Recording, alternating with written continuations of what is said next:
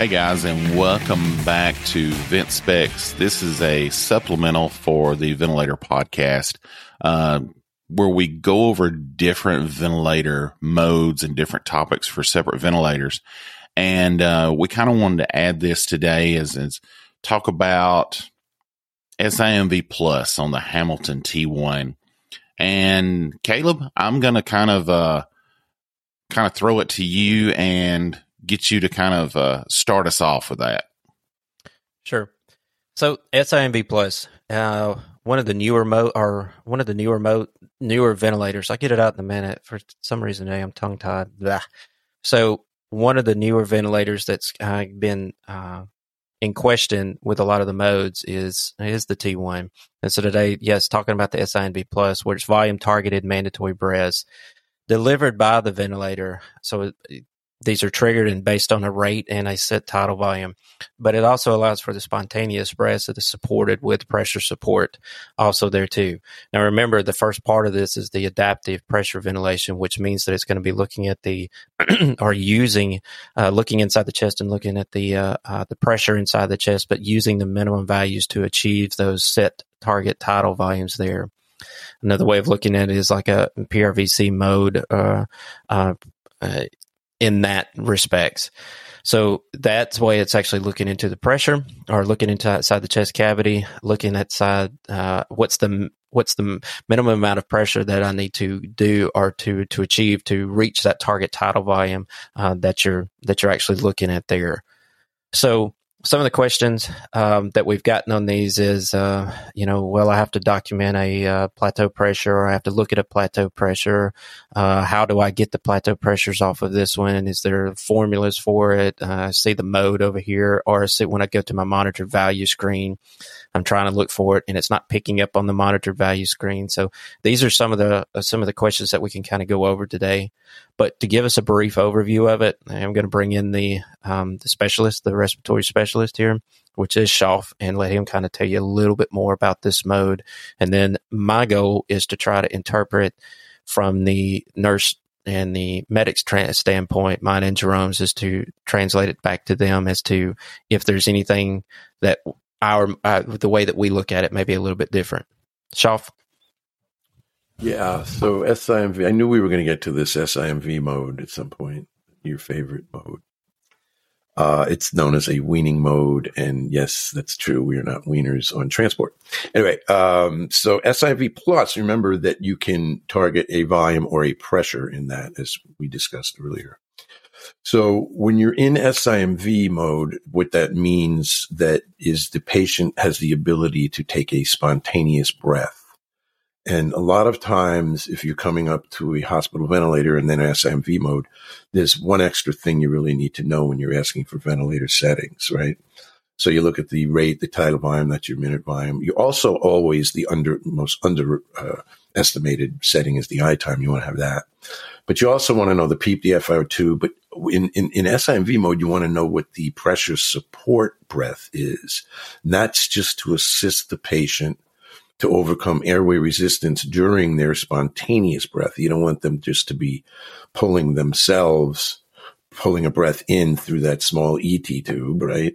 So you want to give them some sort of a boost breath, and that's where the pressure support comes in. So we know that we have to put that in. Now, on the Hamilton SIMV Plus, that will default to a P-Sync box is usually checked on default. My suggestion is to leave that checked and go ahead and let the machine do the work for you. And what that does is that goes ahead and it determines what that patient wants based on the flow sensor. And it'll deliver that boost breath for him. If you want to uncheck it and match your pressure support that they're on in the on the sending facility,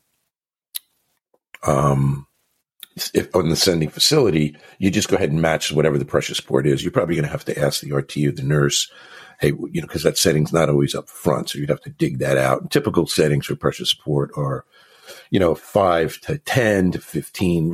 What you want to look at essentially is what is the exhale tidal volume on that spontaneous breath.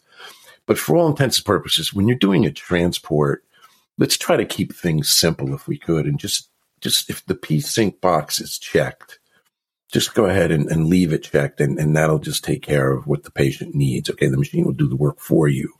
The other things, the other settings in there that we should talk about is P-ramp. And on P-ramp, what that means is we can taper or adjust the initial first milliseconds of that flow going in. We can taper it to go in really fast or really slow. It defaults usually at 100 milliseconds. Some machines I've seen at 70 milliseconds. And you could leave it at the default. I tweak it when I need to for patient comfort. If somebody's air hungry, I would drop that P ramp to 0. And that means the flow is going to go in as fast as it can. You can't adjust it any faster. If you walk it back further towards like 150 or 200 milliseconds, it slows that flow down for that initial blast of breath that's going in. It's the same function as what we might know from the other ventilators as rise time, where on the LTV and the Revell it defaults at 4 for an adult, 5 for a pediatric patient. Those are just numbers. They put it somewhere in the middle, and then you could tweak it lower to go in faster or tweak it back further to a higher number to go in slower. So just like, and if you know what rise time means, it's the same thing, P ramp. All right. And the less time you put on the P ramp, if you go to 0, it goes in quicker. And that I use more for the air hungry patient on non-invasive ventilation. I use that a lot on BiPAP, right? Just for comfort. And because the patient's more awake. And then the other thing that we need to talk about in the pressure and the pressure support, the pressure delivered breath and the pressure support breath, is the ETS, the expiratory trigger sensitivity. Now, this gets a little trickier to explain, so just bear with me. I would leave it at the default. Usually at 40% is where it defaults. And if you want to liken it to something, it is the time flow termination on the LTV and on the Revell. It's the flow term, it's called, where you would have to go and turn that feature on, and it defaults at 40% or whatever, 25% on the LTV. So anyway, back to ETS, I would leave it at the default, but if what it does, its function is that it determines when the inspiratory flow cycles out. Remember, with pressure support, there's no I time, right? So if you wanted to stop that flow quicker, you would go ahead and take that ETS and bring it more towards 80. I think it defaults at 80%. No, excuse me, it defaults at 40 and it goes out to 80, right? You're going to lose some of your tidal volume on that because you're ending the inspiratory phase quicker with the expiratory trigger sensitivity.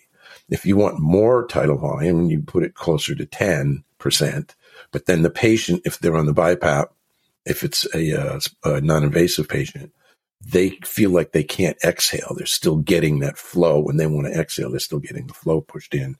Again, I would leave it at the default 40%. I just want to bring to your attention, it's a fine-tuning adjustment. Both of them, P-ramp and ETS, is a fine-tuning adjustment to taper the flow as it goes in and as it's going out when it cycles into the inspiratory to expiratory phase. So it's a really cool feature if you know how to use it. If you're just doing a scoop and go scene call, just leave the things on the default. You're not going to have the time to do that fine tuning tweaking. But if you have somebody, you have a longer transport and they're not really doing well, you can adjust those and check and see if they're more comfortable and more synchronous with the ventilator. And definitely, I always use these if I'm doing non-invasive with BiPAP, CPAP. Okay, so let me ask a couple of questions on this one. So let's talk about the P-Sync real quick on this one, Shaw, if you don't care. So I know that you kind of explained it just a little bit, but for us, how would you relate this to another event that you might have been using? How does this affect pressure support when you're actually setting on your patient, and then when to keep this checked on and checked off, or just leave it on? I guess that's what I'm trying to ask now. Yeah, I suggested earlier I would always leave it on, just because it's just more comfortable for the patient. It's based on the need for the patient on the flow sensor. Remember, that flow sensor on that Hamilton is right there at the ET tube, right? Right. So it's sensing what that patient needs. Okay.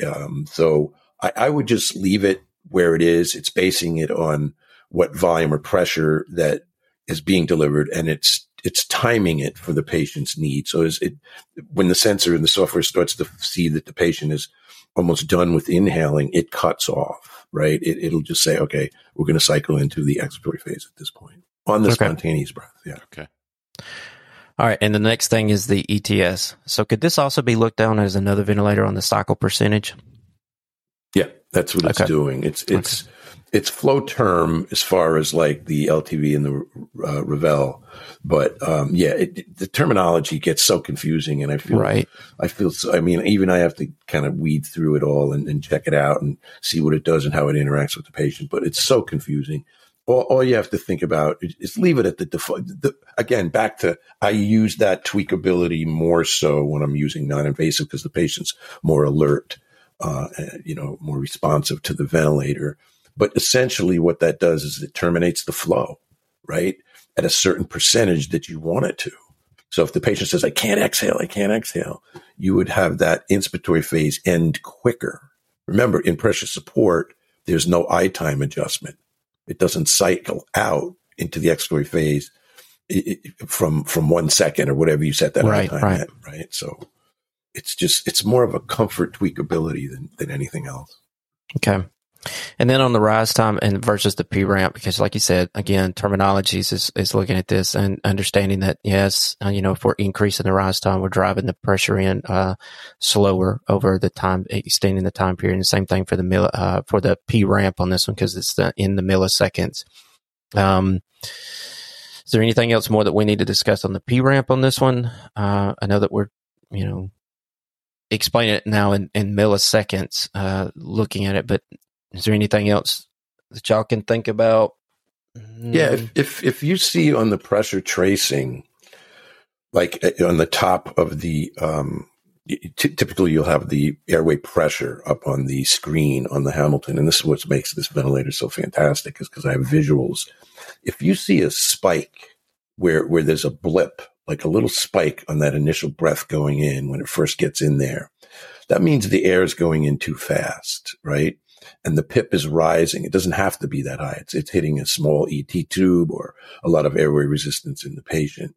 Typically what I do when I recognize that spike is I'll go to the P ramp and I'll walk it out a little further, meaning I could tweak how fast that flow is going in.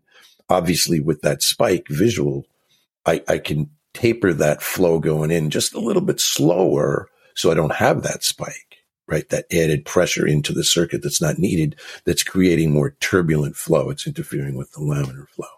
So that's one of the tweakabilities that I do, and that's obvious. I mean, if you're doing any kind of lab work with your ventilator and test lungs, you could mimic that very easily, and then just play with the P ramp and see how it affects the way that initial flow is thrown in. So I recommend people do that just so they get familiar with using it. Okay. All right. I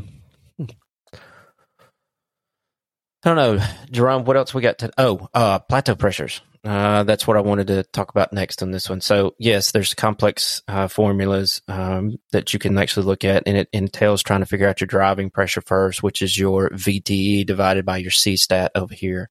Once you get that, then you do your driving pressure plus your PEEP, and that would give you a ballpark estimate for your plateau. I know that's a lot of formulas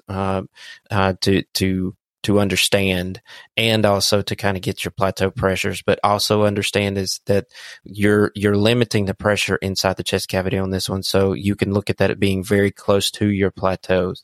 We always talk about book purposes versus in real world transport. You're not necessarily going to be doing these formulas in real world transport, but once you get back and you have to, maybe for documentation standards or something else, or maybe they're trying to look at the plateau pressures. Is that a good formula to look at, Schaff? Am I off on that formula? Or because I think that's the one that they actually recommend from the Hamilton.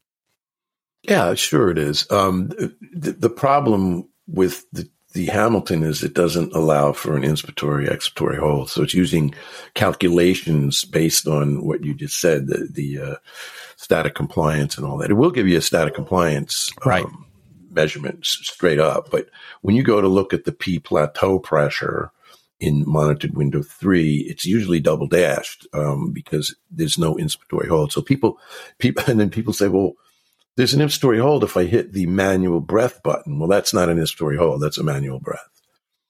So people get twisted up with all that. On the mothership, the G5 and all the other big Hamiltons in the hospital, you can do an inspiratory expiratory hold. But remember, the mode that you're in on a Hamilton, it's always a decelerating flow, is PRVC, right? So it's a pressure delivered breath targeting a volume. So it's you're not going to be able to get the actual plateau pressure anyway.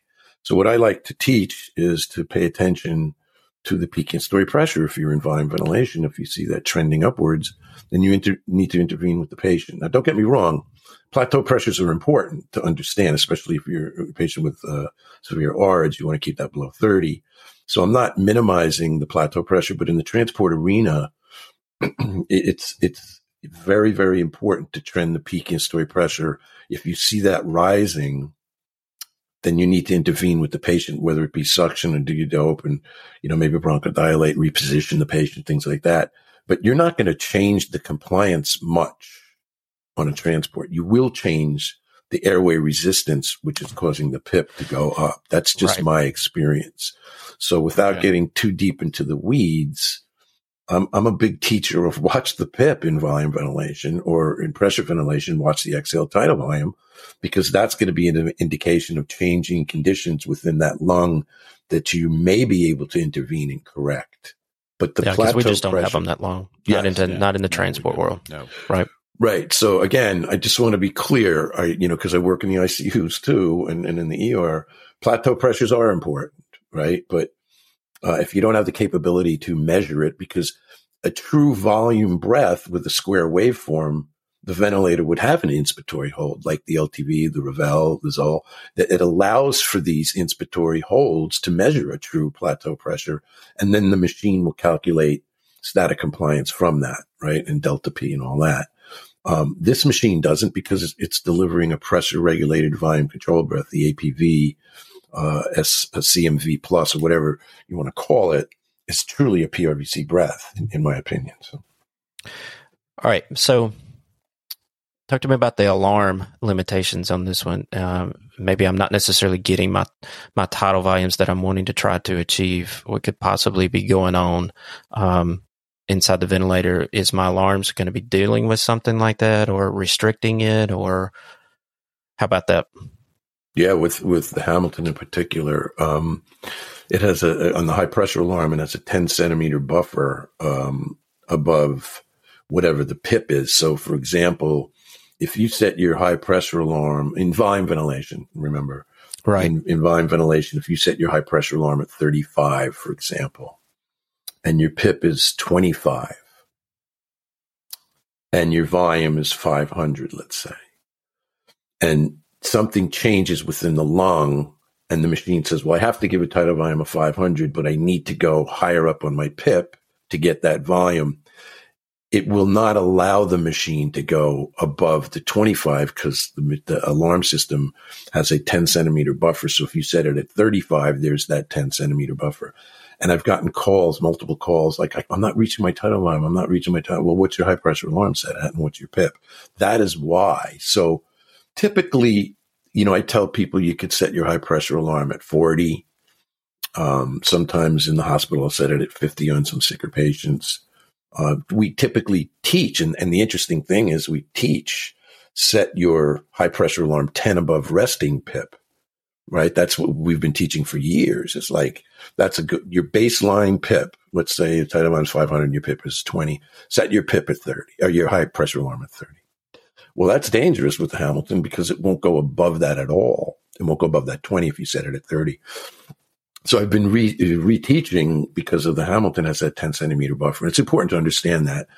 And in pressure ventilation, obviously, you have to set it 10 above to begin with anyway, because it won't reach that pressure that you set in. So yeah, that's a little tweak that isn't really talked about when we put these vents into service. And I've gotten multiple phone calls when people are out on the road. I'm not, I got a tidal volume of 350. I'm trying to get 500. And my PIP's not going above whatever, 22, and I'm asking what their high pressure alarm is set at. So I would set my high pressure alarm at 40 would be a safe place. And this way your PIP won't go above 30. But if you have a patient that needs the PIP to be higher because that's the condition of the lung, kyphal scoliosis or some fibrosis or some kind of disease, a obstructive disease that's causing the high PIP, it is what it is. And if you're not reaching that volume, it's probably because your high pressure alarm is set too close. I think that's a good point to bring out. I really do. Something I definitely did not know. So, well, I know on some of the other ventilators that we've had or that I've worked on before is it doesn't function exactly that same way, but your alarm limitations that you're setting there it can potentially limit that. But the unfortunate thing is the screens are not big enough to where you can actually see, or maybe you don't even have a monitoring screen that actually is allows you to actually see it, or alarm parameter to actually go in there and know that maybe, my PIPs are increasing, my volume's actually going down. And that's the reason why my, SATs and stuff are actually starting to trend down. Is you have to kind of think about, oh boy, yeah, there's a whole lot more to this equation here. So understanding those when we're rolling them out, because again, it's 3 people that's going over the ventilator. This is not exactly 100%, what I'm sure that Hamilton would actually be teaching, but I'd say it's pretty close to it. So, Shaw, if you had something. Yeah, it gets back to exactly what we talked about in the earlier podcast is you need to know your machine like the engineers that built it. And I can't stress that enough, man. And this is a sophisticated machine that if you're going to run it and you're going to be responsible for managing a patient on the ventilator, you want to know the machine, right? When you buy a car, you want to know a lot about that car. You need to know more about this, including the alarms and all the sophisticated adjustments that are attached to this machine. And it's your responsibility. It's not the educator's responsibility. It's yours to learn about it and get a test lung and ask questions and contact, have phone numbers to call people and ask questions. Caleb does it all the time. Yes, I do. That's the way my brain works. Like I said, if I don't know, I'm going to find out the answer somewhere. And that's a good thing. Some people would always ask about the, SIMV, not necessarily on the Hamilton, but, where does it trigger that next breath? Where does it resynchronize? And my brain has to look at 0.8, 0.6, 0.08, 0.06, or, it has to have time constants, So I get it. I'm that person. I'll be that person. I'm good with being that person. So, even looking at it, Caleb, you being that person that needs to know the times and 0.6, 0.68, whatever you're looking at right there. I also look at it if I were the patient on the other end of it, or if I'm standing there looking at one of my family members on the other end of it as well, is I tend to want to make sure that I know that piece of equipment, because if someone is going to be putting that piece of equipment on me, or if someone's going to be putting that piece of equipment on one of my family members, I want to know about it. And I may have questions for them as well. So what that does is that kind of puts me into the frame of mind that, yes, like Shaw said, know your equipment, and you possibly even need to know it better than what the ones that taught you that piece of equipment, because you're going to be meeting these people at some of the worst times of their lives, and you're going to be placing them on this piece of equipment, and you need to know how to operate it. That's my pet peeve for the day. I'm going to step off my soapbox now. Nope. I get it. I think it's for the Vent Specs podcast, for the APV, SIMV Plus mode. I think that's a pretty good starting point. Yes, there's some other intricacies involved in it, and we can kind of go with case management later on at a later date. But I think for this one, this little nugget, I think it's a pretty good stopping point. What do you guys think? Yeah, I think so. I think the good news is with this particular ventilator is that no matter really what you do, the expiratory valve yields the spontaneous breathing. These patients will be comfortable. All right. Don't try to complicate it, right? Just try the default settings, the tweakability settings. And if you have to tweak it, fine. That's why you should know what they do and how to tweak them. But in the meantime, I believe that you're going to just absolutely love how this patient responds to this vent in most cases. So I've never seen a transport ventilator so comfortable for any patient. Good deal. Awesome. Well, it seems to be like this is all the time we have left for this supplemental version of the Ventilator Podcast. We thank you guys for listening to us. We thank you guys for listening to our vent specs portion of this. As I said earlier, guys, we really do appreciate you coming in and sending us emails and talking to us, sending us war stories. criticalcaretriad@outlook.com. Make sure you hit that subscribe button, like button, wherever you get your podcast so you don't miss any episodes. And until later, guys, we'll see you guys later. Hope you guys have a great day. Thanks, you too. All right. Thank you.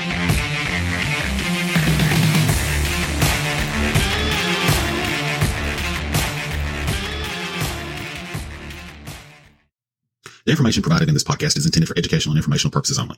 It is not intended to be a substitute for medical direction or training. The views and opinions expressed in this podcast are those of the host and guest and do not necessarily reflect the official policy or position of the organization or institution that they may represent. The listeners are advised that the information contained in this podcast should be used in conjunction with professional medical training and best practice guidelines. The host and guests of this podcast take no responsibility for the actions or decisions of the listeners.